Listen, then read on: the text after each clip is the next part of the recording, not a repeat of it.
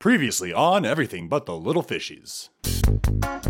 We're talking about masturbating pretty frankly, right? Like, when's the last time you masturbated? I gotta have a three-way with my best friend and my girlfriend. And then he's just like, let's get married. And she says yes. It's just like, okay. I can't be gay, I can't be black, I can't be this, I can't be a woman, but I can be poly. He's super insecure. And he can't handle all that woman. They basically fucked. I feel like she's very woke. It was a lot of money. There is no straight and gay and bi and whatever, and that it's all just love. It's like so adorable. Like, A celebration of the man-child. But I do not like the N-word joke at all. But it made me laugh, like, you know what I mean? No, I'm blatantly sitting here telling you I do not know what you mean. Why are you policing my language in the comfort of our home? Is that something you find funny? You just want white people to say the N-word? Kind of.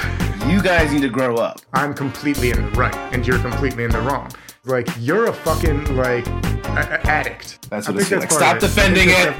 Stop defending it. They sound terrible. And now, the thrilling conclusion. No, man. Right out right there. I'll see you in the beginning, friend. I'm willing to die, too. I want to make movies out of blood, Origin, sperm, and tears. I believe it went out. I got to talk to someone. Great job. Dude, that doesn't make any sense. What? It's a jig, I swear to Christ.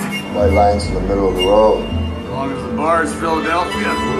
Plenty of sausage. Come on. Everything but the little fishies.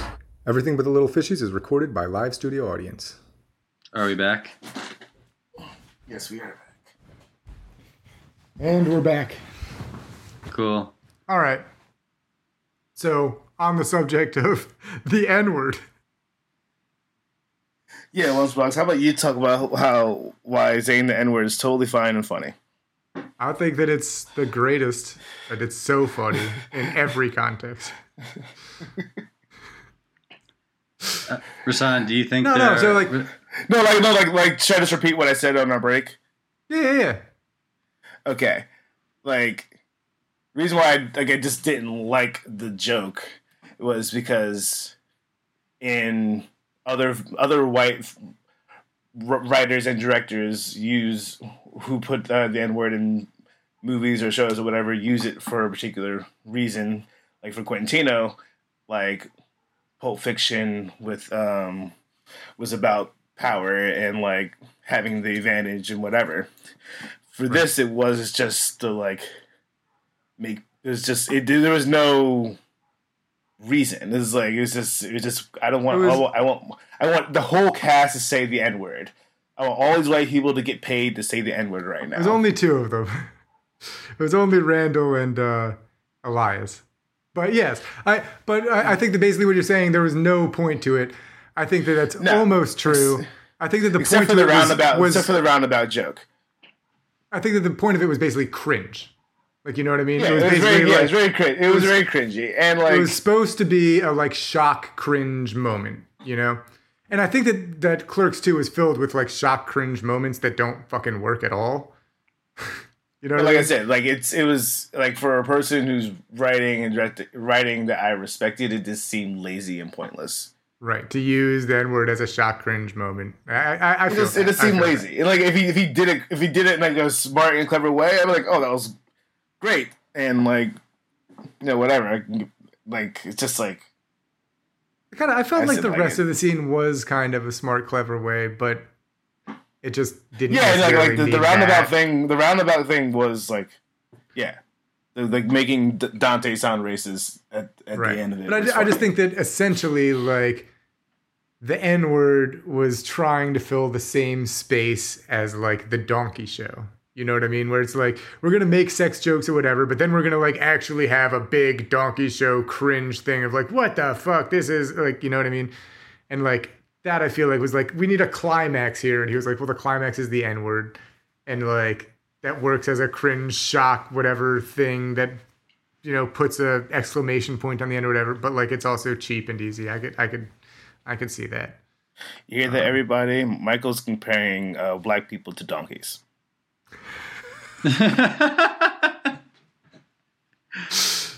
Oh no, digging the hole deeper. Yep. Yeah, I mean, I'm sorry. It's just like it's just really easy to do that whenever anyone says anything. I'm sorry. I was just being. It's just easy. It's good though. That's grade A material. I didn't even have a clever anything to respond. It was just. But no, I get what you're saying, Rasan. Where like it is a sensitive thing, so when you use it, you ought to be doing it in a way that's like clever or actually like meaningful, because you don't want to necessarily just like censor art ever necessarily. Like you don't want things to necessarily just be off the table, but you also don't need to like, art that's possibly misusing something or appropriating something in a way that you don't appreciate. But I guess that's ultimately going to be like a problem with taboo comedy in general. Like there are just sometimes going to be like things that are sensitive that like comedians will sometimes use in just like a crude way, and like a lot of people will think that's funny, but then the people who are like actually like directly affected by this thing are like a lot more offended and hurt by it. But you know what I mean? It's kind of like Tales all this time when it comes to comedy. Yeah. I'm not also the person who's like, you can't write whatever you want. Like I'm not like, he can write whatever he wants. Like I believe in that, but it's just like I didn't like it. Didn't win me. It's like I didn't like the dancing. I'm on the same level of me with the dancing. It's not like I can never watch this movie again. I watched the movie like 19 times. I don't know how many times I watched it, but like it could have been taken out. Nothing would have been different. Same with the dancing. Right. You could probably say that about a lot of scenes in Clerks too. Yeah. Or maybe even like a lot of Kevin Smith movies. Like there could be no yoga hosers and it would make no difference. There's a lot that you could lose that. Yeah. Could make no difference. Just get a completely different actress than Rosario Dawson, and it wouldn't make a difference. Unless you guys have more to say about Clerks 2, the use of the N-word could segue us into Zack and Miri, because I think it happens again in that one, right? Yep. Does this one pass? Does this one pass? I forgot what the joke even is. I forget the joke for that one too. It's some. I mean, do you remember what the joke was in Clerks 2? Yeah, the N-word knife. Oh yeah, was it that? Yeah, and I think it starts. Yeah, he starts off being like, "I don't want people staring at me and Dante like we're a whole bunch of porch monkeys." And then like that's like, why it's so absurdist. It's almost like I thought that his use of the N-word was when they say.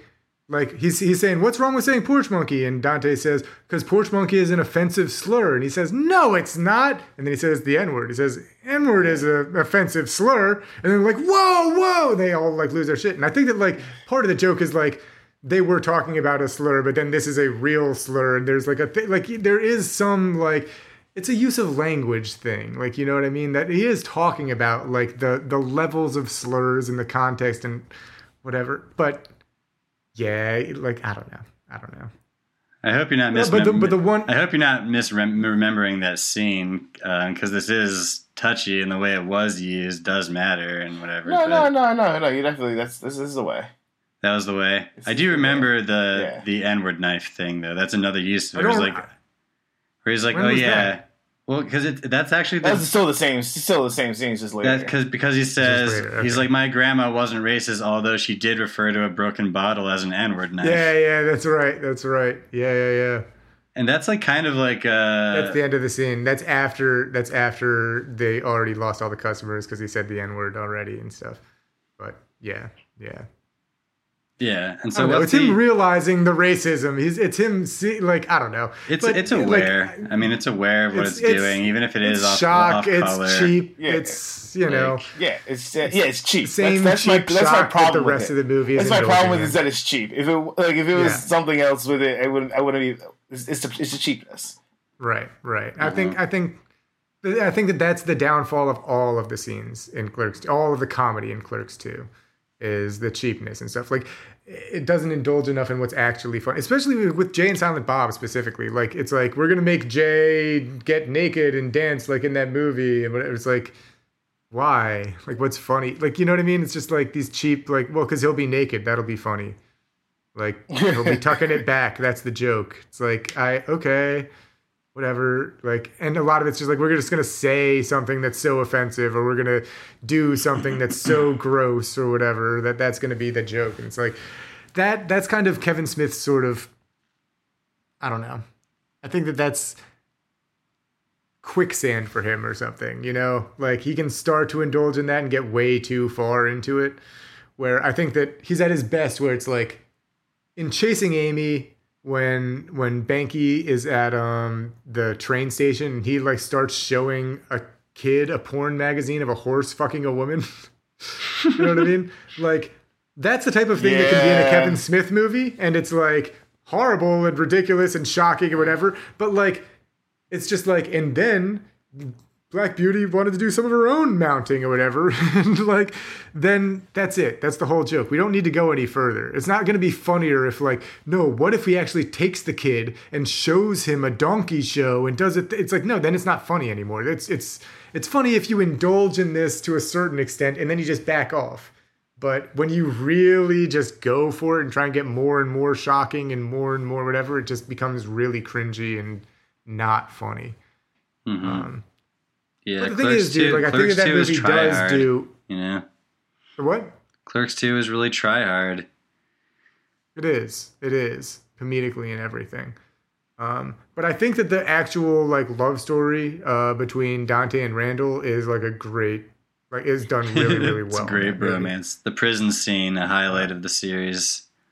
Yeah, it's a prison scene, but it's also like the scenes of Randall by himself and stuff. Like, it's when Randall's talking to Elias and he's like, you know, like, when Dante's gone, you're gonna be my best friend. Like, and then Elias starts telling him about pillow pants, whatever. And he's just like, oh fuck, like this is what I'm gonna be relegated to. You know what I mean? Like, I don't know. The idea of Randall without Dante is so sad. It's like presented as so sad. And the idea of Dante, like, I don't know. It's like, it's a really interesting story to tell. Like, also just, the prison scene where like you finally ask Randall, like, what would you do if you could do anything in the world? And he has this like breakthrough thing where it's like he reveals his heart, and he's just like, I would buy the Quick Stop and run it ourselves. And it's like, the idea that that's everything, like that's his ambition, is so heartbreaking. Like tears are coming to my eyes right now. Like, you know what I mean? It's so, it's like beautiful. You know what I mean? And it's very central to Kevin Smith's thing. Like, because Kevin Smith bought the Quick Stop and he bought the theater that he used to go to his like movies with his dad with when he was a kid, and like whatever. Like I don't know. It's like he's brought all of his friends with him and all that stuff. Like, there's something really, I don't know, something really Kevin Smith about that movie that really works really well. And it's like part of what makes the Clerks franchise work well. It was part of what makes Clerks 3 work well, even though Clerks 2 sucks. Like, it's just like there are these things in it that are like so good, like, that it's kind of hard to dismiss it. You know what I mean? That's what I've realized watching it again. That was my kind of take. Mm-hmm. And then Zach and Miri make a porno. Yeah. Zach and Miri make a porno. So this one I rewatched recently too. Which was then changed to Zach and Miri, then changed back to Zach and Miri make a porno. Oh yeah. Well, it was put on some posters as Zach and Miri because like, and on some DVDs even, like at Walmart, the DVDs Had to be Zack and Miri and stuff. So there was that whole issue. I think I might they weren't have allowed to one have that the just says posters. Zack and Miri. Yeah. They weren't allowed to have the posters that had like Zack and Miri like going down on each other on them. So instead, they have like a stick figure poster that says. Seth Rogen and Elizabeth Banks made a movie so titillating that we can only show you this drawing, and it's like of two stick figures in front of a camera. That's right. Yeah. So it went through that felt manufactured to me, but like maybe there was controversy or there. Like, no, I think it was like Kevin Smith just put his foot down on a title that he was like, it's a good title, and it's like, I don't care about these things. That's when he was talking about that with Cop Out. They had another title that was A Couple of Dicks. And he thought that was a much better title, and they like say it in the movie and stuff. And then when it came to releasing Cop Out and they wanted to rename it Cop Out, he was like, "All right, fine. Like I'm not gonna fight this battle. I fought this battle on Zack and Miri, and I was wrong because all of the like, problems releasing that movie and people not knowing what it was and stuff like all have to do with that fucking title." So, yeah. Then he just allowed them to call Cop Out because he also thought it was good because it was a cop out of a name.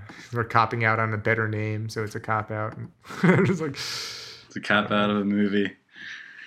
Yeah, it's a cop out of a movie. But Zack and Miri is not a cop out of a movie, man. Kevin Smith talks about it as what?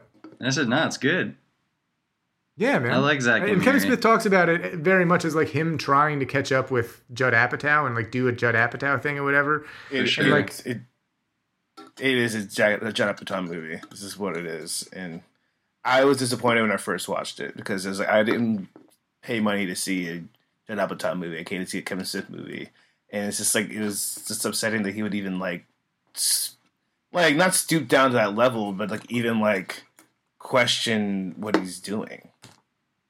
Yeah, I don't know if it is like your last like time your I watched thing. it, your thing works out for you. What? Last time I watched it, I felt like it was I thought it was a Kevin Smith movie though. Like, I definitely think like because he's using the Apatow actors, and it comes out like not too long after like some of the biggest Apatow successes and whatever. It's hard not to associate it, but like. It definitely still has the sweet and profane Kevin Smith blend and whatever. Totally. I think it has a really, really incredible blend of that. I think that this is like some of the best of Kevin blending those two things. And I think that it really is a much better version of Clerks 2. Like, it's almost the same thing. Like, there is this whole thing leading up to this donkey show, whatever, set piece, gross out moment or whatever. And Zack and Miri is this whole thing leading up to this porn set thing and whatever. Like, there are similar gross out moments. Like, the pooping on the face that happens in Zack and Miri is kind of akin to a donkey show situation and that sort of gross out stuff. But in Zack and Miri, that stuff works. And in Clerks 2, it doesn't. Like I feel like all of the sweet and profane stuff in Zack and Miri really works. Because I think that basically Seth Rogen and Elizabeth Banks actually have chops that I really don't think. I don't think Dante does. You know what I mean? I think that in Clerks 2, like trying to sell a real romance thing and whatever, like I don't really buy. Well, that was also Kevin Smith's wife. Dante and Kevin Smith's wife are... Yeah. Which, honestly, I thought that his wife did an okay job, but just like, if you're comparing that to something Elizabeth Banks is doing, it's like, they actually, like, they're in a scene together. Seth Rogen... In a way that, like, a lot of other Kevin Smith... Seth Rogen and Elizabeth Banks are, like, actually stars, They're actually pros, dude. And pros. I guess this kind of gets down to like a lot of like a bigger point with Smith with me is like the performances in his movies, man. Like a lot of them are really bad. Yeah. You know what I mean? Like a lot of the good ones are really bad. Like I think that Dante Hicks like is a character that is not well performed. You know what I mean? I don't buy him as a person who's actually there. Like a lot of the time, Like, I really feel like he's an actor saying lines, like, a lot of the time. And that's true, too, for Randall, I guess. It's just that he's a different type of actor. And so that's like, he's a character actor where that kind of works or something. And I think that that's also, like, what allows for, like, I don't think that Randall works as well in a movie with other, let's see. Basically, I think that Mallrats, right? Like, I don't think that you get Jason Lee without having what's his name? TS? Yeah, TS, fucking Jeremy London and stuff. You know what I mean? It's like, I think that you need to be, there's something about like the stilted performance that is like, you're just saying these lines and we're aware that it's not real or something, but like we accept the rhythm that like allows for both bad actors and good actors to pull it off the same. Like, you know what I mean? I guess they say it about Tarantino movies and stuff too, or Paul Thomas Anderson movies or whatever. I guess there's just like, basically what I'm saying is there's just like an aesthetic to his performances and a rhythm to his dialogue that once people click into it, like it doesn't matter because they're not going to be believable either way. Like if they're a believable actor or something. But I do think that it also limits it, like in certain cases. Like I think that that's great for comedy and stuff, like where you can have this thing where you've got this quippy dialogue and this stuff. But then I think that there are times when that doesn't sell as like a really emotional experience or something. Or like these aren't people who are looking at each other and responding to each other. These are people who are saying the next line. And that's great if it's Jason Lee saying the next line to Shannon Doherty in a elevator. You know what I mean? It doesn't have to be like him actually like looking into her eyes and seeing what she's saying, whatever. It's like he just has to be like, you said it was a good size. Like, but there's something about those performances that I think is also very limiting. And I think that it was interesting to see in Zack and Miri, like him actually have access to people who can like have romance happen on screen. You know what I mean? Yeah, for sure. It achieves that. It's like in a way that I don't touching. even think they achieved in Chasing Amy. Yeah, no, I mean that's true. I mean, there's no moment except between the guys, like you know. But I guess, the male-female relationships, like I don't think he's pulled off before in a way where people are falling in love. Like, you know what I mean? I don't think he pulled that off before Zack and Miri, unless maybe Jersey Girl. I could rewatch that, but I don't know. I think that having like real stars there like allowed them to pull off something. And like the scene where they're supposed to be fucking, but they're making love, you know what I mean? That like cheesy thing, that's the thing that it all builds up to. Like that's actually like a visual thing that's happening on screen of like people who aren't saying anything and like are performing their emotions. You know what I mean? And it's like, yeah, it's not like it's fucking, you know, I don't know. It's not like it's the assassination of Jesse James by the coward Robert Ford or something. You know what I mean? It's not like that type of subtlety or anything, but it is something that's like way beyond anything that Smith's been able to pull off before. And I think that like specifically like it is a Kevin Smith movie in the fact that like it's Dante and Randall hanging out. Like it's instead of hanging out at work, they're hanging out at home because they're roommates. But like instead of work friends, they're roommates. And it's like, I don't know. You know what I mean? It's basically like a gay coded like friendship thing that ends up being like, I don't know. Yeah, I mean, it is interesting telling this kind of love story because it's not like it actually isn't like an incredibly romantic idea because it like isn't the kind of thing that is romanticized in movies and stuff, but he ends up making it really cute and it like really works. But like, yeah, the idea that you would like end up, you know, having sex with like your best friend that you weren't like physically attracted to before, or you were incapable of like seeing in that kind of way.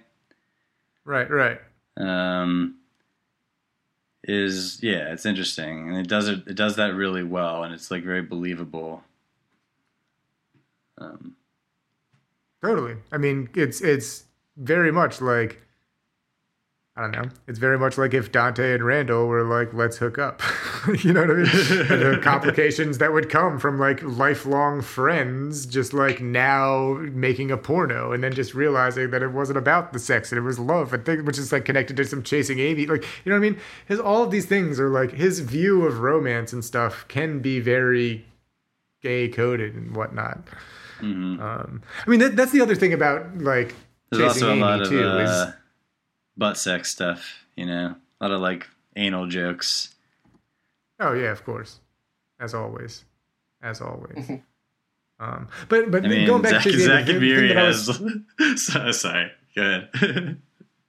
Well, the thing that I was thinking about with Chasing Amy recently that I forgot to mention was that the idea of like him confessing to Alyssa in the car, like that he loves her, like that is the gayest scene like ever. Like, you know what I mean?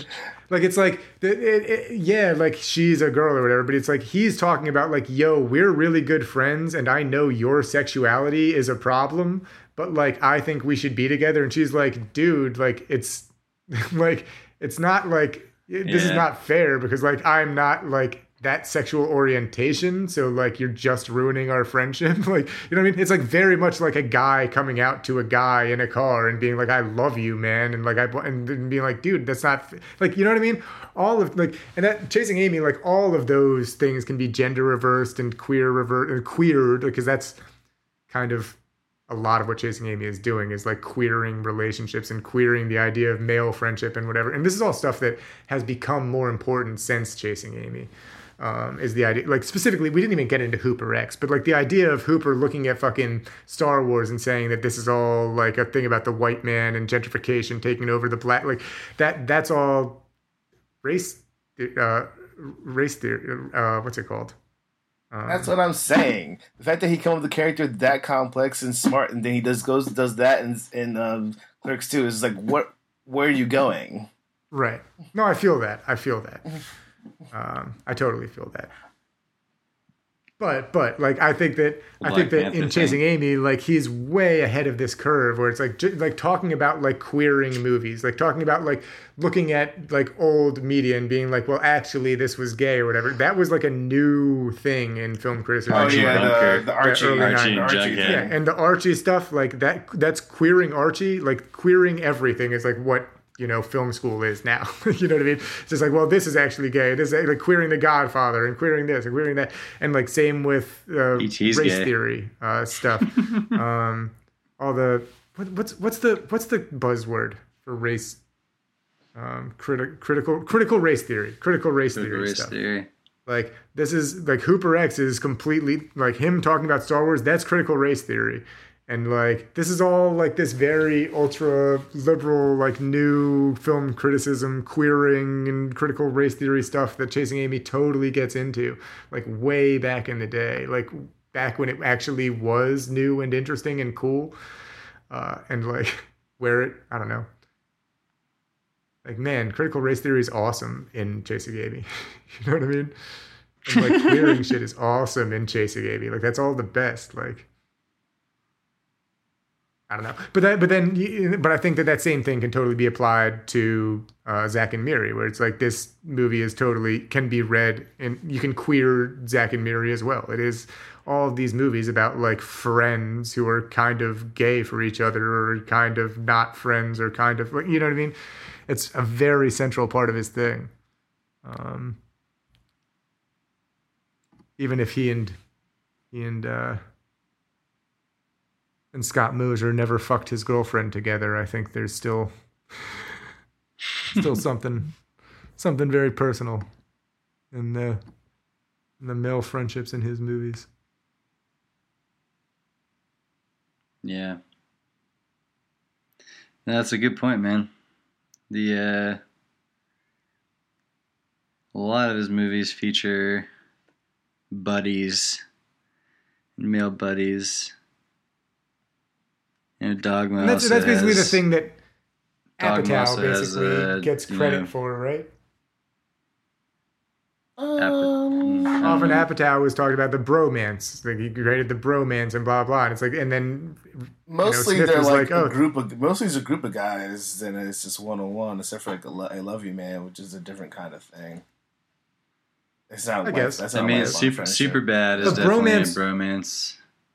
Yeah, I mean, bromance wasn't really a term back when Kevin Smith was making these movies until Judd Apatow movies, and then they came up with the term bromance, and he was like, "Oh shit! Well, now my shit is actually taking off, so maybe I can make one of those." And he did, and that failed so hard that The Jay and Silent Bob, the Jay and Silent Bob dynamic though was something present in the '90s, like you said, in the Stoned Age, and totally.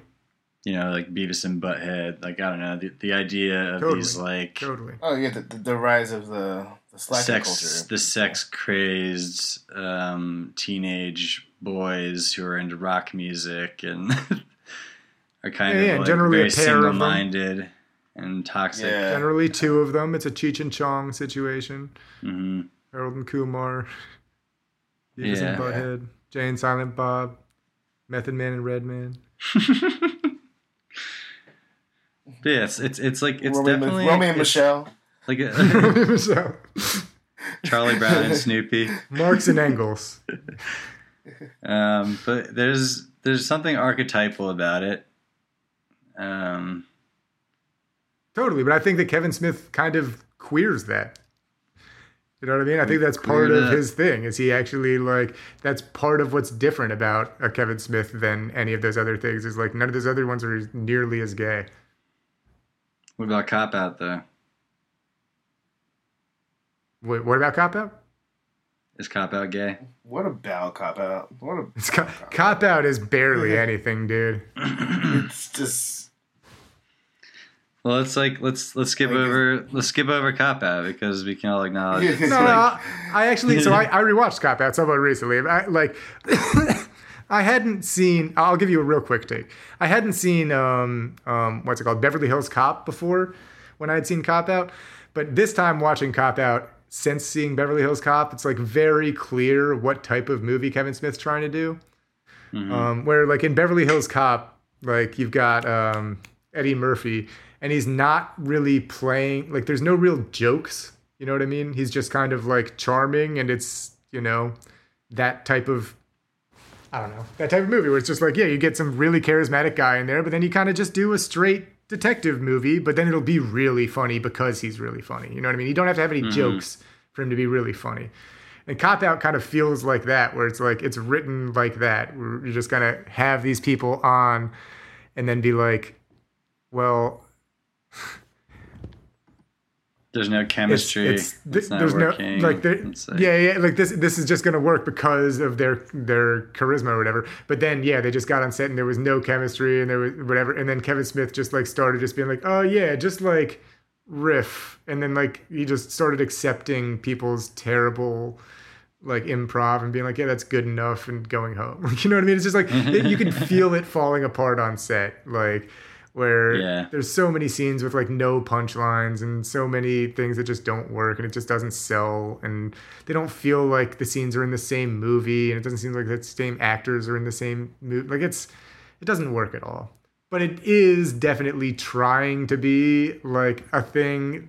I don't know. It's because it's trying so hard to be a great movie. It's trying to be hard to be Beverly Hills Cop that like it's set up so hard to fail, And I would like to see Kevin Smith's Beverly Hills Cop, but it was written by somebody else too, and it's just all the jokes are so lazy.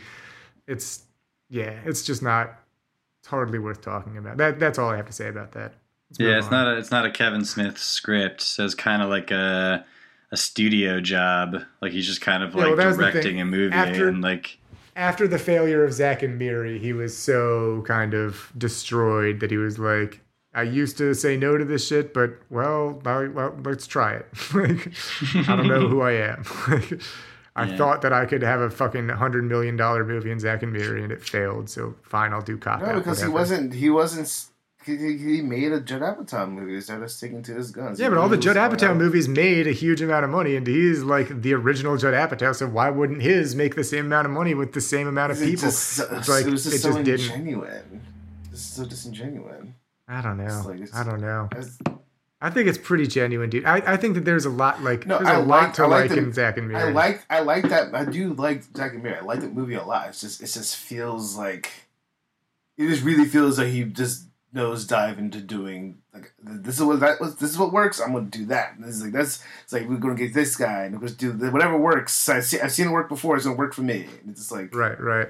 It's just like you know what works. Like even if you fail, but like. It was just as a fan disappointing. That was his whole take on it in Too Fat for 40. Was Kevin Smith says he has this whole story about Gretzky. If you remember his great Gretzky score, no. But basically he's talking about how Gretzky's dad said, when you're playing hockey, don't go to the puck. Go to where the puck's gonna be. You know what I mean? And his whole thing was like at Zack and Miri, he was following the puck. You know what I mean? Yeah. And he's like, when I made Clerks, I was not following the puck. I was like, when I made Clerks, I was going where the puck was gonna be. And I've been doing that my whole career, or whatever. And like, by the time I got to Zack and Miri, I was following the puck so far behind that I don't think that's really fair. Like, I think that Zack and Miri is a lot better than that, man. It's a good, I don't know. But it's a solid movie. I feel you on that. It's a solid movie. I do like Zack and Miri. I don't want to be. It's not a great movie. It's not like one of his best, but it's solid. No, but I do really like it. It's something it shows his ability to do something he didn't quite do in any other movie up until that point. Totally. But it's classically Kevin Smith structured, and it works. I don't know. I think it's a real Kevin Smith movie. And it ends up being about Clerks, so it's very. Right. I mean, it's about filming. It's about Clerks. It's another one of his meta things. It's about filming, a movie at work. Continuing what he started way back with, I don't know, Chasing Amy's references to 37 and whatnot. And so Zack and Miri was a failure, and Cop Out was a failure, and so Red State was this. But significantly, at the end of Zack and Miri, he started smoking weed. Okay. Seth Rogen introduced him to weed. So after Zack and Miri is when you get stoner Kevin Smith for the first time. For Cop Out. Yeah. So like after he started smoking with Seth Rogen during the editing of Zack and Miri or whatever, and then when Zack and Miri came out and failed, he was like, all right, I'm just going to start doing wake and bakes every day. And he did for, 15 years or whatever, 20 years, however long it was. But yeah, that was the beginning of Stoner Smith. And then Cop Out, he, wasn't able to deal with fucking Bruce Willis. Whether he was stoned on set, I probably doubt it at that point. But, Stoner Smith still couldn't overcome Bruce Willis. But then you get brilliant Stoner Smith with Red State, man. Yeah, Red State.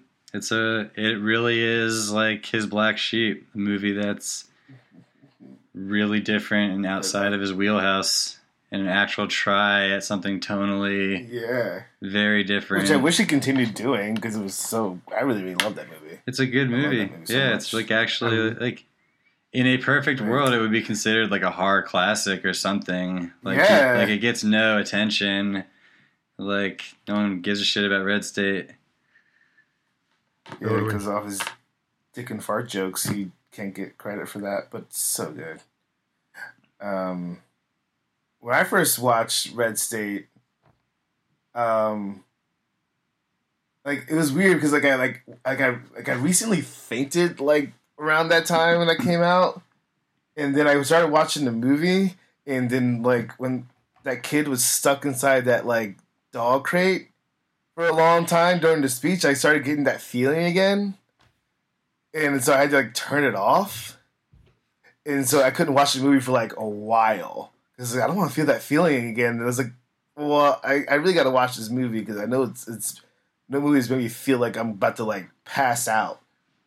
So I ended up watching it and of course loving it. But I feel as though I should mention that movie made me feel trapped in sick.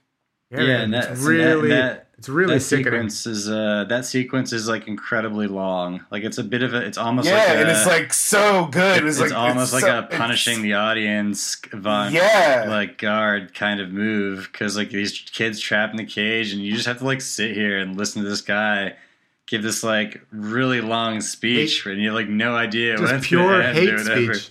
It's just hate speech for like a half hour. It's a half hour of Kevin Smith's hate speech. It like feels like a half hour. It's probably like 10 minutes. Yeah, it's probably like 10 minutes, but it feels like it goes on. It feels like I feel like it might even be more than 10 minutes. But yeah, it's a long. No, it's long. It's long. I don't know how long it's ridiculous.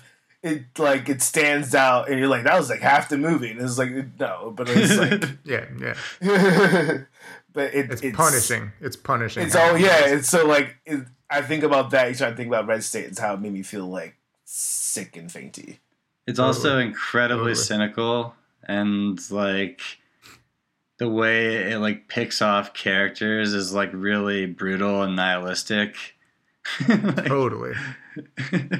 There's nothing twee about this movie at all. Yeah. Like the beginning of Kevin Smith's weed smoking phase is like completely no twee, goofy bullshit. There's no, I mean, I don't know. It gets ridiculous, but in a, I don't know.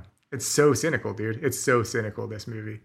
And it's just like, when I watched it the first time, I really felt like I was prepared for Kevin Smith to have a whole new career as like finally being like acknowledged as a like peer of Tarantino and stuff. Like, you know what I mean? It's just like, okay, like start doing movies like that too. And you've proved that you can do this now. Like, and like, if you just start doing movies like this now, it's like hilarious. Cause you're like, no, I just did all those View Askew movies because that's what I wanted to, I don't know. There's something weird about like being able to come out with like a really, really well-formed, like ballsy auteur piece of filmmaking that has nothing to do with like the rest of your auteur works or something. It's like, I don't know. I don't know who, it's like who, other than like, let's see. It's like Paul Thomas Anderson going and doing like There'll Be Blood or something. Like, you know what I mean? It's like, oh, you can do this too? Yeah. Like now? Like I thought you were the Boogie Nights guy. Like, but okay. It's like Kevin Smith doing Red State. I saw There'll Be Blood. Yeah. And I mean, it's not even. It's even more crazy than that. But yeah. Yeah, it is crazy. Yeah. It's way crazier than that. It's more like if Kevin Smith made There'll Be Blood. You know what I mean? Like that's. It's like if Rich Wilkes made, the guy who made Glory Days and what's it called? The Stoned Age. You know what I mean? If he made that. No, it's like the guy who did all the Real Girls doing Pineapple Express. Right. Yeah, totally. And he's doing all the what's it called, that show now? The Righteous Gemstones is what he's on. Oh, the other guy. Really? Oh, nice. Yeah, the directors of the Righteous Gemstones are like, David Gordon Green. Yeah. Shout out to the Righteous Gemstones. Yeah. Really good show. Yep. Such a good show. That's a good show.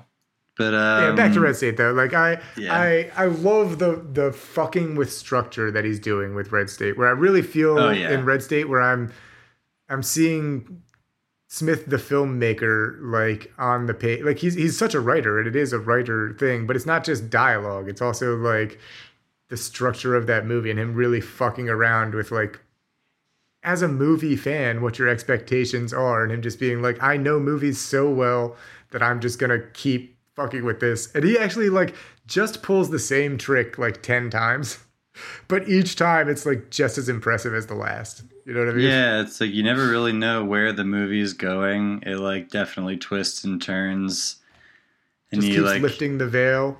Yeah, like, oh wait, there's another veil. Yeah, like the John Goodman section of the movie. You know, you're just like, oh, like that part this now, which is it's awesome. It's like such a good part of the movie. They have like John now- Goodman is such a heavy hitter. Like he's so awesome, and like bringing him in at the end to really like solidify, the movie is awesome. But who's the other the guy who plays the lead is also like a Preacher guy. Yeah, Michael Parks. He's also a pretty heavy hitter as well. He's like really great. Yeah. And his hate speech is intense, man. Mm-hmm. He's very convincing and scary. Yep. But yeah, and I just love the, main characters dying off, not having any idea what's coming, like not having any idea who you like and dislike and shit. Like it's really, really well written. And I don't think he got nearly enough credit. And then for like a second, you almost like believe, you almost think that like the horns of the apocalypse are come or whatever. What is it? It's like the four horsemen. Yeah, I thought it was actually going to come. Yeah. It made sense that this is going to happen. The sirens. The sirens. Yeah. It's one of those things where it's like it could have gone each way. Like when it's like as it's happening, it's kind of like, is this how the movie's going to end? It's just going to be is this going to be like is Smith going to do something really surreal here and then just end the movie? But then it goes into the whole like courtroom scene where he explains that it actually was like a thing that somebody was blasting from across the way. Some teens fucking with him or something. Yeah. What do you think the chances are he tried but couldn't get Alanis Morissette, so then he wrote that instead? That would be amazing. It's just like, all right, I want God to show up, but the only person who's allowed to play God's Alanis Morissette. Does she show up now? Okay, well then now we'll write something else. Well, I think God will show up, but wasn't the Four Horsemen just show up? Does God show up when the Four Horsemen show up? God doesn't show up ever. I don't think he shows up. In Dogma, God shows up. Which one? That's about talking about the Father, the Son, or the Holy Spirit, man? It's all one thing, right? Yeah, but I mean, if it you can't just be in one place. I don't know. Unless it's Alanis Morissette. Unless you're God. Unless you're Alanis Morissette, in which case you can be God in the Kevin Smith movie. Yeah, but like I did like all the shots of Jen Schwalbach shooting a gun. And I was like, I can obviously see that was for him. That movie. It was like you just wanted to see your wife shoot guns for 45 minutes, didn't you? It's okay. Of course, just very indulgent, very self-indulgent. But yeah, I guess moving on from that. We don't have too much time, so yeah, we'll be all right. I can also be late for work. It's not the worst thing. We can breeze through Tusk and Yoga Hosers and Hollyweed and. You're not breezing past Yoga Hosers. You will go back to Yoga Hosers right now. First of all, next up was Tusk, based on the bullshit that he came up with on his podcast, where somebody was like, "Oh, okay, that's it." Like he came up with some stupid story of like, "What if a walrus guy?" Blah blah blah, and then they were like, "That's funny, but you should actually do that." And then it got funded to actually do this stupid thing that he came up with, stoned or whatever, and then just went with it, and it's just such ridiculous, stoned, stupid ideas that it's kind of like a snakes on a plane. You know what I mean? It's a thing that's the idea of this movie is so funny or whatever. Then when you see it, it's like, oh wait, you're just actually committing to doing this story about it's a crazy Nazi who's turning people into walruses and stuff. There's nothing really that fun or interesting about it except that it's so dumb. That's actually the bottom line is this guy is just turning him into a walrus, and the entire movie is just the reveal of that happening, and then the other characters figuring that out. Yeah. There's it's just the concept sounds crazy and shocking and weird and ridiculous, and why would you ever do it? I got to see this, and then you see it and you're it's not, it's just that. Okay, it was just a concept that you then had to go and do. And there's no real story, really. It's actually the walrus is just kind of grotesque and not funny. It's sort of just actually this idea. It kind of takes itself seriously to a certain extent, right? Like, it's like, actually, this idea is like, kind of like just gross. Like, I don't want to look at this. It's not like interesting in a Cronenberg kind of way, or like. Oh, it's not. I never saw Tusk. That's the only one I haven't seen. Yeah, I haven't seen Tusk, but it is weird that it's not like as good. That it's not that. That's surprising to me. I still got to see it. I assumed that it was like either a humorous walrus or a grotesque walrus. That I think it's like a tonally confused movie. It's not really. It doesn't have the same tonal control as Red State. It doesn't like know what it is. It's like almost like kind of a horror movie, but it's like kind of a comedy between too. Red State. It's like half Red State, half Yoga Hosers. Honestly, I like the attempt though of like seeing what does my audience want, and like I like the idea of it. And Tusk is also what? Yeah, I think Tusk is also a part of the Askewniverse.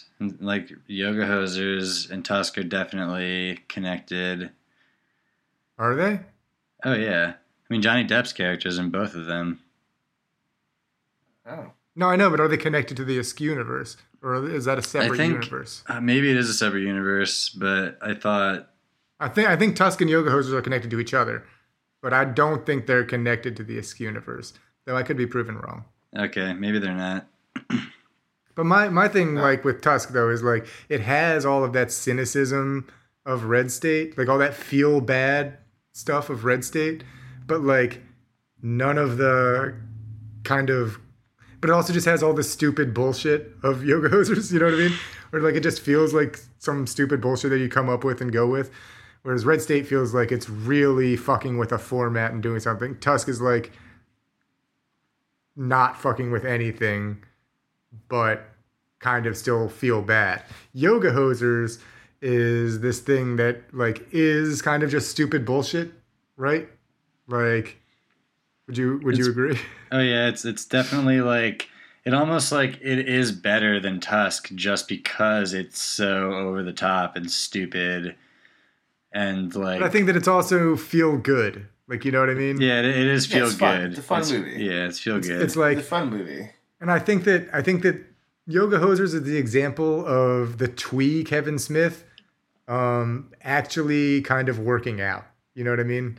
In this Tusk period, I think that like him, if he's just going to go with like these crazy, stupid stoner ideas, then I think that doing that in a like, oh yeah, well do it with your daughter and have fun and it'll be sweet and whatever. It's cute to see these young kids learning to act and whatever. Like that's way more fun than the Tusk thing of like, isn't it it's cool and edgy that we're doing this? They're basically quick stop employees. It's a lot of fun. It's like the girls have fun with each other. I really, really like Yoga Hosers. I can't say that. I loved it. I had a great time with Yoga Hosers. We got a Yoga Hosers fan here. I fucking love Yoga Hosers. No, it's fun. I think it's a bizarro that's really Clerks, the vibe works. You know? What? It's a bizarro Clerks.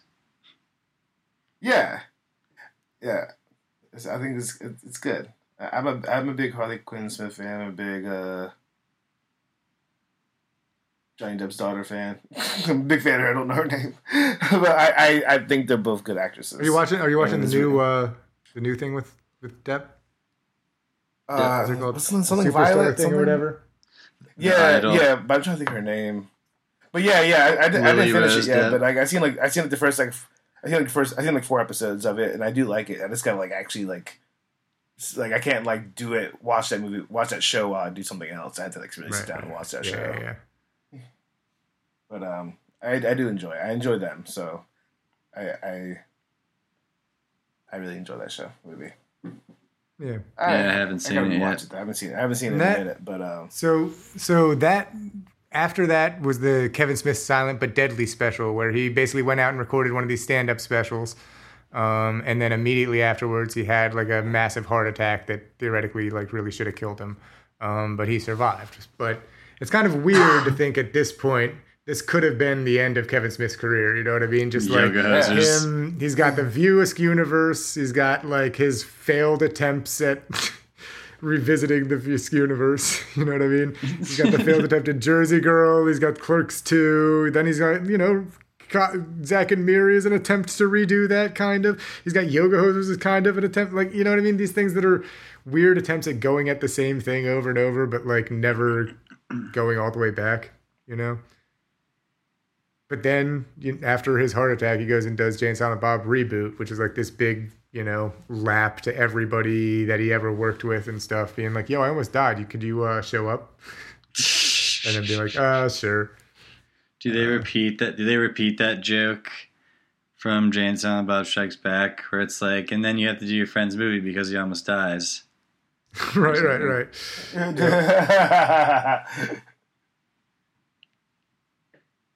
So this one, I really liked when we watched it together, right? When it first came out. Are you talking to me? Yeah, we watched it together. All three of us, I thought. All three of us? Did we? No. Maybe. No. Pretty sure we all three watched Reboot at my parents' house. Oh. Well, I remember watching it with you, Lunchbox. Yeah, we did. Yeah. I think we did. In the basement. I do remember. Yeah, I think all three of us did do that, yes. Yeah. I think we did. We did. But it was a long time, like, between... It was yeah. I mean, Yoga Hosers is 2016... Oh, Reboot's 2019, 18, I guess. right? That's 2019. But, yeah. But it had been a long time since a Jay and Silent Bob thing. I mean, that's... Yeah. The last thing before that was Clerks 2. Pre-COVID.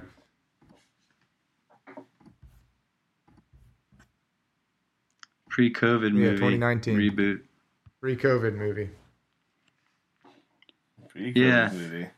I remember my initial viewing of Reboot being lackluster. I did feel a little bit like,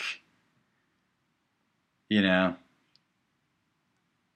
was I remember you saying that. We did watch it together. There's a bit of a sadness to it that like he still has to return to this stuff because he can't get anything else funded or something, or I don't know if he and I don't know. It's but at the same, it's also very crowded funded too. Yeah. Yeah. It's like you can pay money to be like in the shot in this movie, and it was like a road show. It wasn't released. It wasn't released in theaters. It was a road show that he toured with, and then like went to individual theaters and played for an audience. And that's That's how he does it now. Yeah, you can't get like an actual general release or whatever. Yeah, and they make fun of that at the beginning of Reboot by talking about the parent company and the bullshit that they made or something, like, you know what I mean? Yeah. I mean, the rest of the culture. That's why we went to movies, because they were doing the movies with Reboot, right? I think so. Oh yeah, you guys went to movies. Jersey. That's right. What was that like? Yeah, we went to. That was. I enjoyed it. Was it COVID time? No. Okay. Sure. It was before COVID. Okay. But I remember we had to wait in before the line reboot. to go out. It was before the reboot. I thought it came out around the same time. Weren't they playing it? No, maybe you're right. Maybe it was during COVID. I feel like you might be right. I think it was it was. I feel like we had masks. We had to. We had to eat outside and everything. And it was a line, and it was like. Yeah, I feel like masks in line was a thing. And there's we can take our masks off to eat. Yeah. But but you can just basically order all the stuff that you see on the movies and everything. So they had the cow tipper. You could get the chocolate covered pretzels from Mallrats. You can get the Clerks. There's a cookie from the cookie stand. Not Clerks. You get cookie stand. Cookies from Cookie Stand. Yes, we got cookies from Cookie Stand. You also get the Hater Tots from Reboot. Okay, yeah. Yeah. I think Hater Tots were in Yoga Hosers too, right? Hater Tots? Were they? Yeah, I don't remember. I thought Hater Tots were introduced in Yoga Hosers. Maybe I'm wrong. No, it's introduced in Reboot because it was Fred Armisen invented Hater Tots. And he was trying to fund it. Okay. Yeah. No, unless you're they right. happen to have had an earlier mention, which would be an in-joke that Smith would do, but that would make What was upsetting about that was It was fun, and I want to do it again. They do it again to Jersey. Like, the food was fine and everything. They just they didn't have we got the cups and they had movies on it, but they weren't commemorative cups for me to take home and cups. keep forever. It's just paper cups that I had to throw away no matter what. I can hold it in my room for a little bit, but eventually it's gonna get gross, so I'm gonna have to throw it away. It's Gotcha. And they had wrap to wrap the burger, but it's it's just paper that's got burger grease and shit on it. If it came with I think there should have been more accoutrements. Yeah, accoutrements to with that with that. Of course, they also had a little section to buy some stuff. I had a movies patch I could put. But also, it would have been cool to go if Kevin Smith was there. But he was there the day before we were there. We always do that. We always miss him by a day. Yeah. The other time we went to the secret stash and stuff was the day after he was there, right? The first time. He was just there, just doing something. Yeah. We just went randomly. Mallrats 2 or something, right? Yeah, he was scouting for Mallrats 2 or something. Yeah, he was at that mall. I don't remember. But he was supposed to do Mallrats 2 in Granite Run Mall in Pennsylvania. Which is that still happening? Mall. It's on Letterboxd. Twilight of the Mallrats. It's still happening. Oh, good. So, I don't think it's going to happen. I would hope it would happen in that mall because it's set up very, very closely to Eden Perry. No way it's still happening in that mall or anything, but Kevin Smith said he's still trying to do that. Okay. Is that actually he's still the trying next to do project? a Mallrats 2, whether it's the same Mallrats 2 that it would have been or anything, who knows? Because there was a Mallrats 2 script release, I think, and stuff. He did readings and stuff. But I think that he mentioned at our thing, he's all of the things will happen. He's there's going to be a Clerks cartoon show. It's going to happen. I just, it'll take as long as it will take. And I'm still trying to do Mallrats 2. It's going to happen. That's, there are those conversations. But he's largely still trying to go forward with everything, but it's just money, But as far as reboot, that's why he's selling all the shit. Yeah. He's nobody wants to see Mallrats 2. So I guess I got that much money. It's he's getting a couple $100 here and there. It's not that much money. It's weird. I know, but if you keep having people come to watch any movie that you want to watch with you, then I guess it will happen. Because they even have Evan. I get emails since I bought tickets to the thing. I get emails. So what happens at Smodcast? They actually had a Barbie viewing with Kevin Smith. So you can go watch it with Kevin Smith. Oh yeah. Yeah, it was he did it for the night before we were there. He had done it for the new Indiana Jones. Oh yeah. Which he sounded like he did not like. Yeah, wasn't great. But as far as reboot. Reboot. So one of the big things with reboot is that Ben Affleck and Kevin Smith hadn't talked for a decade at that point, something like that. I think that part of this had to do with Affleck dating what's her face, Alias. Jennifer Gardner. Jennifer Garner? Yeah, Jennifer Garner. Why? I think that she didn't like Kevin Smith or something. That's there was a thing, you know what I mean? They are together in an episode of Dinner for Five, and it's I don't know. But I've seemed to remember there's a thing that the reason that they weren't talking was that Jennifer Garner didn't want him to hang out with Kevin Smith because Kevin Smith had a big mouth and talked about shit on specials and that sort of thing. There was, I don't know where I heard this, but I was on Kevin Smith's message boards back in high school a lot. So there was some reason that I felt like I knew this.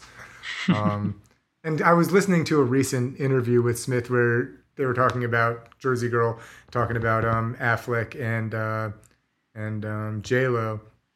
And they were like, were you surprised they got back together? And he was like, absolutely not. I always knew that they were meant to be together. Blah, blah, blah. He had this whole thing or whatever that maybe Jennifer Garner got that vibe. You know what I mean? They're old friends. He knew the girlfriend, the ex-girlfriend, and the thing and whatever. So it was probably threatening. I don't know. There was that sort of problem.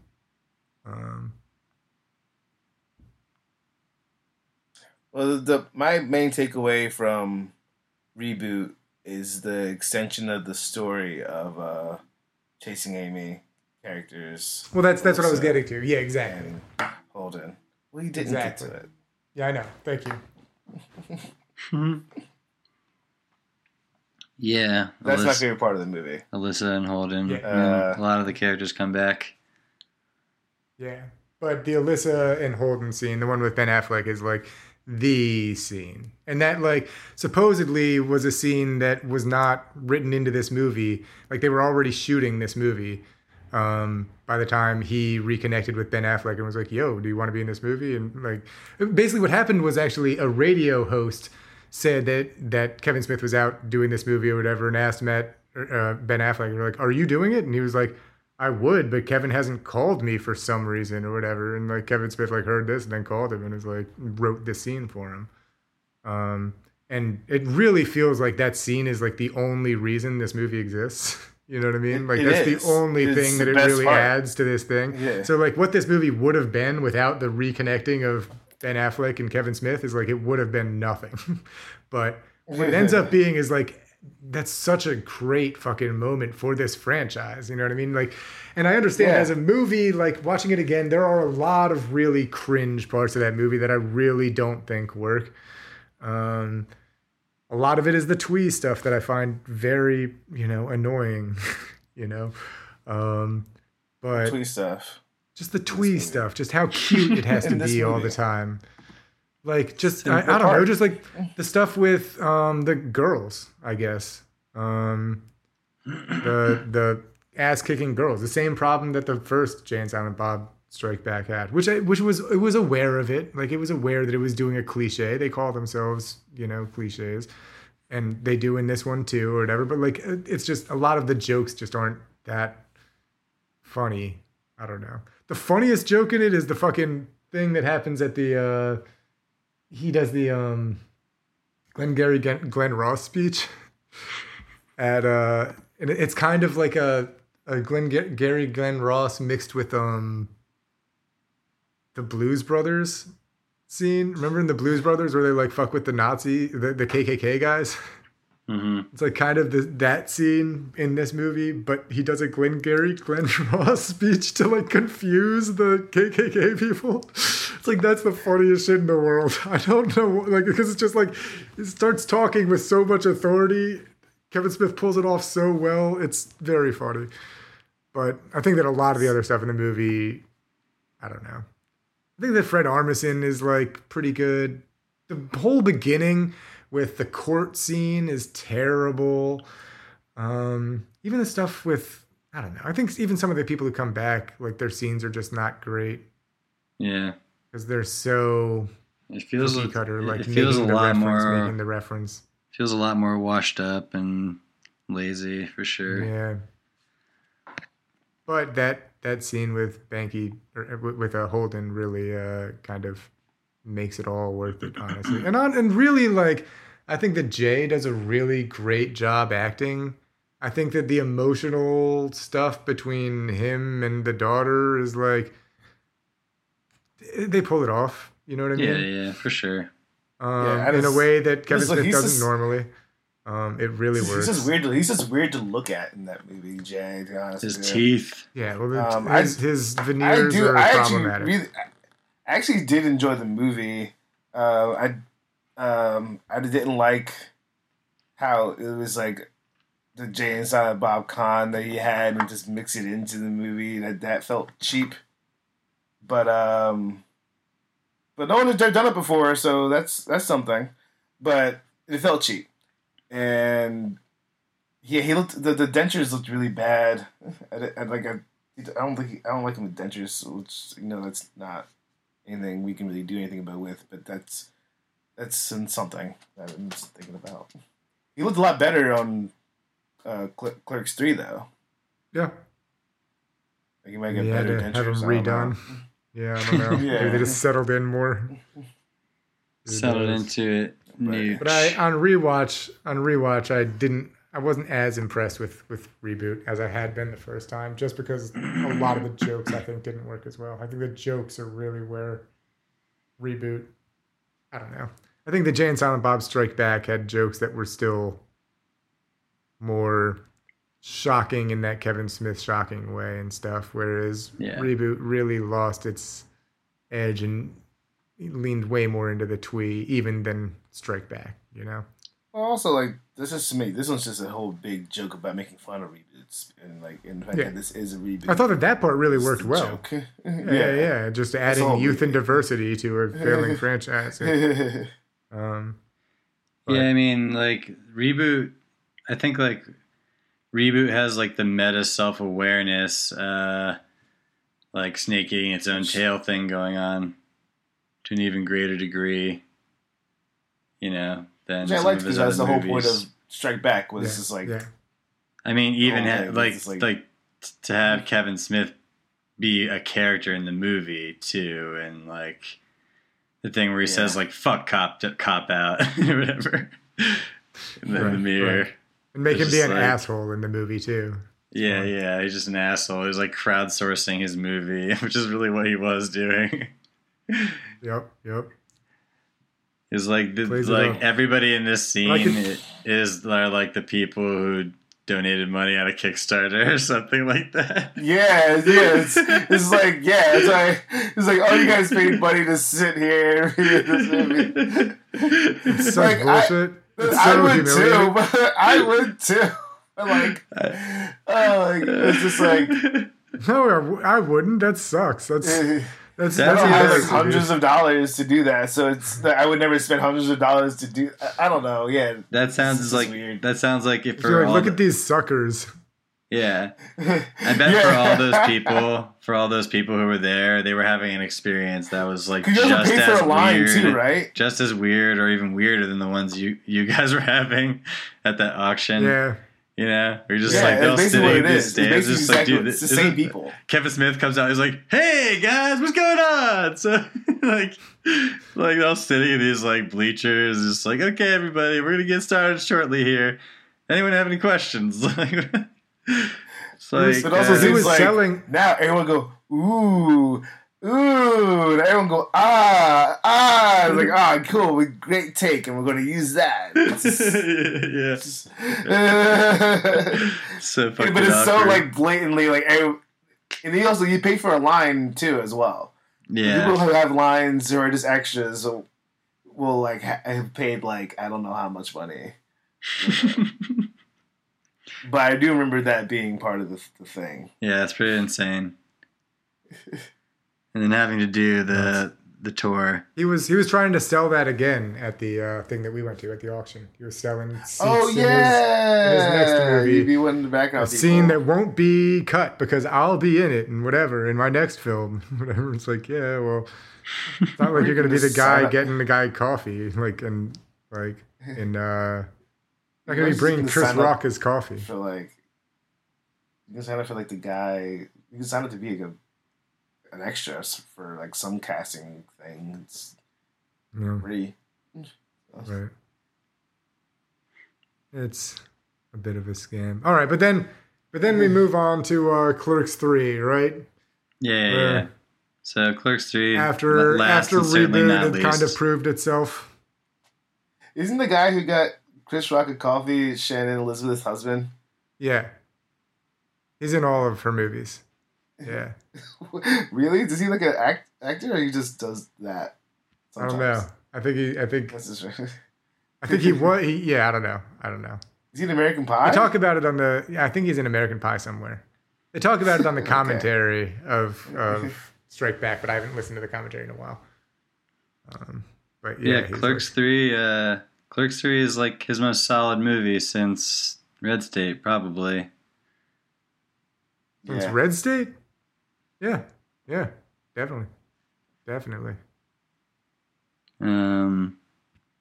It is like kind of refreshing and a return to form because it's not very twee, and it's not like as over the top and cartoony and try hard as Clerks 2 and some of his other movies. But yeah, it's still doing the meta thing in a big way. Like Definitely, maybe the biggest way. The biggest way. The biggest one. And in a lot of ways, I think it's a advancement of things that he's been doing or whatever, but it's definitely the most overt. And it gets so meta that it becomes this full weird surreal thing. You know what I mean? That I think is actually cool. It feels like kind of the height of that meta thing to have Dante watching his own life and dying, and ascending to heaven, whereas he's in a theater watching himself, which is the first movie and stuff you have this emotional just montage based on just what's it called? Metric or whatever, just based on time, just like shots of the first movie. It's just like, man, why is this working to make me cry? These are just shots from Clerks. That's not you know what I mean? Yeah. But it's like, oh man, yeah, he did stand there. And then they did walk over there. Oh man, they pulled the thing out of the Pringles thing. I'm going to cry. It's just because it's been raised to this level of meta-ness and it's been given all of this importance and it's become so important to us. And it's, I don't know. That's kind of the magic of Kevin Smith. You know what I mean? Really distilled. You really feel the passage of time too. They just look so much older and so much time has passed, and it's a beautiful idea that in his in his mental theater, whatever you call it, that he would see his younger self and he would just see the movie they shot reminds him of his life, all these times, this whole thing that actually happened. Yeah, and his life. The movie is his life, and it is he's dying, so he's having a death trip, and his life is passing before his eyes, and whatever. And he could be just ascending a level of reality. You know what I mean? He, as the character in this movie, is dying, and then he ascends to be a person that could see this movie in the real reality. Because the movie is not, and maybe that's what the afterlife that's a whole truly is. Thing, dude. He can see the real movie. He can see the movie as it exists to us. It's you realize that you've just been in the movie. You're just a fictional character watching this movie, and you're I don't even want to watch this movie anymore. Let's just. Yeah, man. It's really, it's really poetic. It's a really meta death poetic. trips are always really psychedelic. It's hard to get around that. And it's very about, Kevin Smith.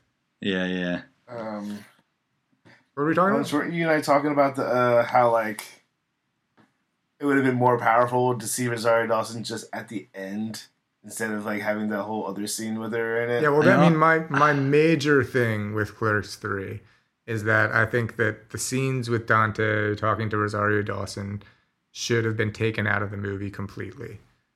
Except for the theater scene. I think that basically, when you see him having this, hallucinations where he's talking to his dead wife and crying and saying, I'm so alone, and, whatever, those moments, I don't, I love O'Halloran, you know what I mean? But I don't think he can pull that shit off. It feels really oh, you're trying so hard to act right now, or it's overacting in a way that's his style of acting works for certain things, but he cannot do that scene. What he can do is his freak out at Randall. When he flips out at Randall and he drops the script and starts saying fuck you and whatever, and then has his heart attack, that is an incredible culmination of Brian O'Halloran's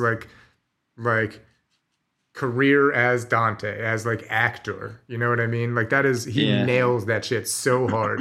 And to have that in the same movie as him just failing so hard and crying and saying, I feel so alone and whatever. It's honestly, I don't even know if I can really blame it on O'Halloran or if it's just that these scenes are so cringy. You know what I mean? I also, they the joking stuff that they do, they're trying to mix the sweet with the profane, but it goes to the ass to mouth thing again. And I just that's not my favorite Clerks 2 joke. you never go ass to mouth thing, and the way everybody takes it so seriously and whatever. Like the whole that whole joke is so like it feels like a boomer joke or something. Like it feels like a mom joke, even though it's not. It's just like it has the feeling of one for some reason. Never go ass to mouth. Yeah, there's something about that that's like I hate it. And then like her being like, oh yeah, I'm going ass to mouth with Gandhi and Martin Luther King and shit. It's like, okay, like we don't like that's. Yeah, it's a shame. It's a shame because like it's actually like a pretty heavy thing. To have happened to that character, you know, like that he was with her and that she died and she was pregnant with his child or whatever. Yeah. I mean, it was like, it's a pretty dramatic, like, ending to that character. And to have that happen, like, off screen and stuff. Yeah, like, between movies and whatever. Well, I think it would have been better if they just did, they mentioned it without fully mentioning everything. I don't think the scene with, like, her popping up and, like, him saying he feels so alone was even necessary, because you could tell that something was off and that something has happened. And that's what I'm saying. I think that the idea of like the scene where they go to movies again, right? And he doesn't want to go inside.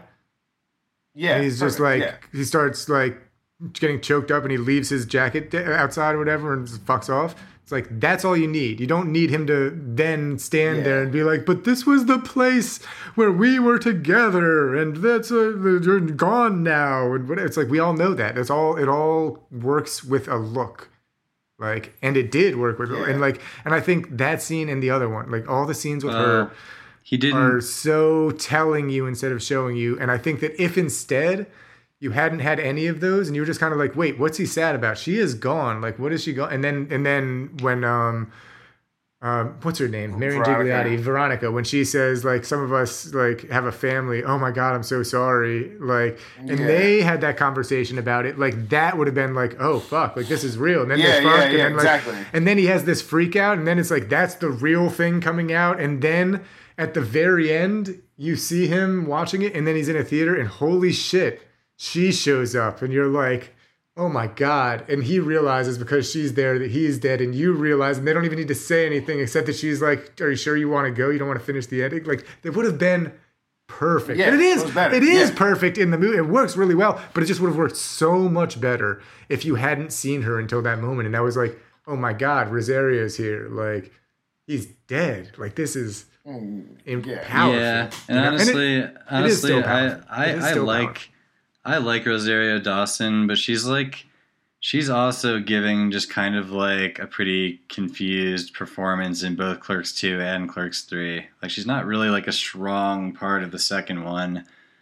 There's something try hard about her performance in Clerks 2. Well, just I think like that she's a lot of that movie. She's giving a Kevin Smith performance, I think. I don't know that I like after rewatching Clerks 2 again. I don't know that I hold that against her as much as I used to. I think that part of it is that like I resent these new characters for being new characters to begin with, and so it was hard for me to accept when they're like. I think Elias too was somebody that I really hated in Clerks 2. But now watching it again, I'm kind of like, oh man, he's fine. It's man. Like, I mean, Clerks 3 he's got a great little. Clerks 3 does a lot of favors for Elias for sure. But yeah, I think Elias is great in Clerks 3. I don't think Clerks 3 does Rosario Dawson. What is her character's name again? Totally. I agree. I agree. Doesn't do her any favors. Becca. Yeah. Becky. Like, I don't know. It's like those scenes. It's like what happened to him is so dark and dramatic that it's almost like hard to tackle it in a way that's really goofy or whatever. Like, and I think like her scenes where she shows up as a ghost, like there's just like her performance is all about levity and being really goofy and like laughing everything off, and then he's just crying in her face and she's just being like bouncy and goofy. Like it's so like tonally weird. I mean, it makes it kind of interesting, but it also makes it not. Well, like, I don't. Well, it's also like, you know, like whenever you see any kind of movie about like you see a dead person's always like more like satisfied or like, you know, content with where they are. The other person's super sad because like they're not, because the person's dead. Yeah, but I didn't think that was weird. Yeah, I didn't think that was weird at all. I don't know that there's like any moment where Becky is like, you know, not bouncy or trying to be funny or cute or whatever it is. Like, she's very twee. There might be like one moment in Clerks 2, like near the end or whatever, where she's like upset with Dante for some reason. I don't remember. But like, I mean, she's a little more real in Clerks 2 than the wife. mm-hmm. But I guess she has a figment of his imagination in Clerks 3, so like it's a pass in some ways. But yeah, I don't know. It's like you're ultimately like all that information gets like conveyed better, and like the seriousness of it gets conveyed better if it's like out of sight.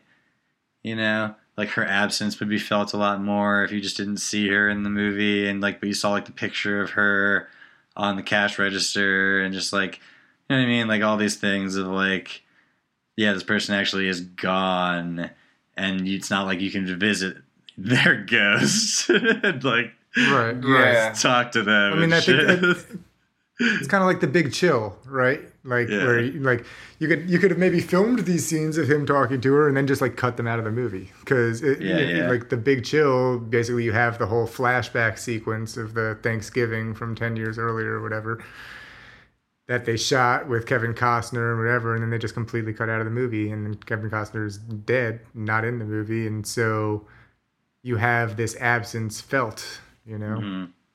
I think that an absence felt instead of just like having to like, let's show what would happen if they were talking to each other. Like, we don't need that. It was, you can show us.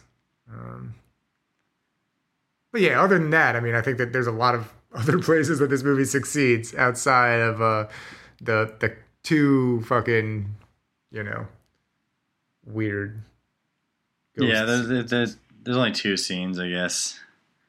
Yeah. Because the last one is decent in the theater. But yeah, Muse is good. Muse is like decent in this movie. He feels like sprightly and young. I like the callbacks to the first movie that they do in this one. I like him, like, I like seeing them repeat, like, it's almost like meme worthy or TikTok worthy, is like the stars from Clerks reenact the scenes in their older age. You know what I mean? Yeah. It's just like, click here. Yeah. Like, you know, it's just like, like, I love the thing where it's just like, well, I'm not going to shop here. And he's like, no, you ever come back here. Jay reenacting that. Yeah! It's just like, yeah, I was waiting for that part to happen. Like, say so yeah. I also just think the comedy is and then pretty. she wants to do pretty, one as Lucy. Oh yeah, because wasn't that the real deal? Lucy. Yeah, that was the real deal. She just wanted to do that, so they were like, "Yeah, we're gonna keep this in the movie." Like, why did that happen? Because she wanted to do one as Lucy. Okay, that's a great joke. Just because it's real, but it doesn't make any sense. Yeah, I like the beat where Jay doesn't remember that, like, that's the video store or whatever. Mm-hmm. They're like selling. Yeah. Like the video store is now like a dispensary that they work out of, I guess. But never cleaned the VHSs out of. Yeah, like all the VHSs are still in there, and like it's like, wait, the video store closed. It's like, this is the video store. Yep. And then he says, like, I think, man, I'm getting senile and shit in my old age. Yep. It's like Jay's been smoking weed every day for the past 10 years. Mm-hmm. Nobody can keep up a streak like that. Time is just flying by. Yep. Yeah. Yeah, but also I think the incorporation of his whole heart attack was like really good. A lot of the stuff in the movie is completely directly out of a what's it called? the late show. He was on the Late Show with Stephen Colbert right after his heart attack, and it's from that sort of interview. I mean, it's not really an interview. He asks one question, and then Kevin Smith just goes off on a whole riff.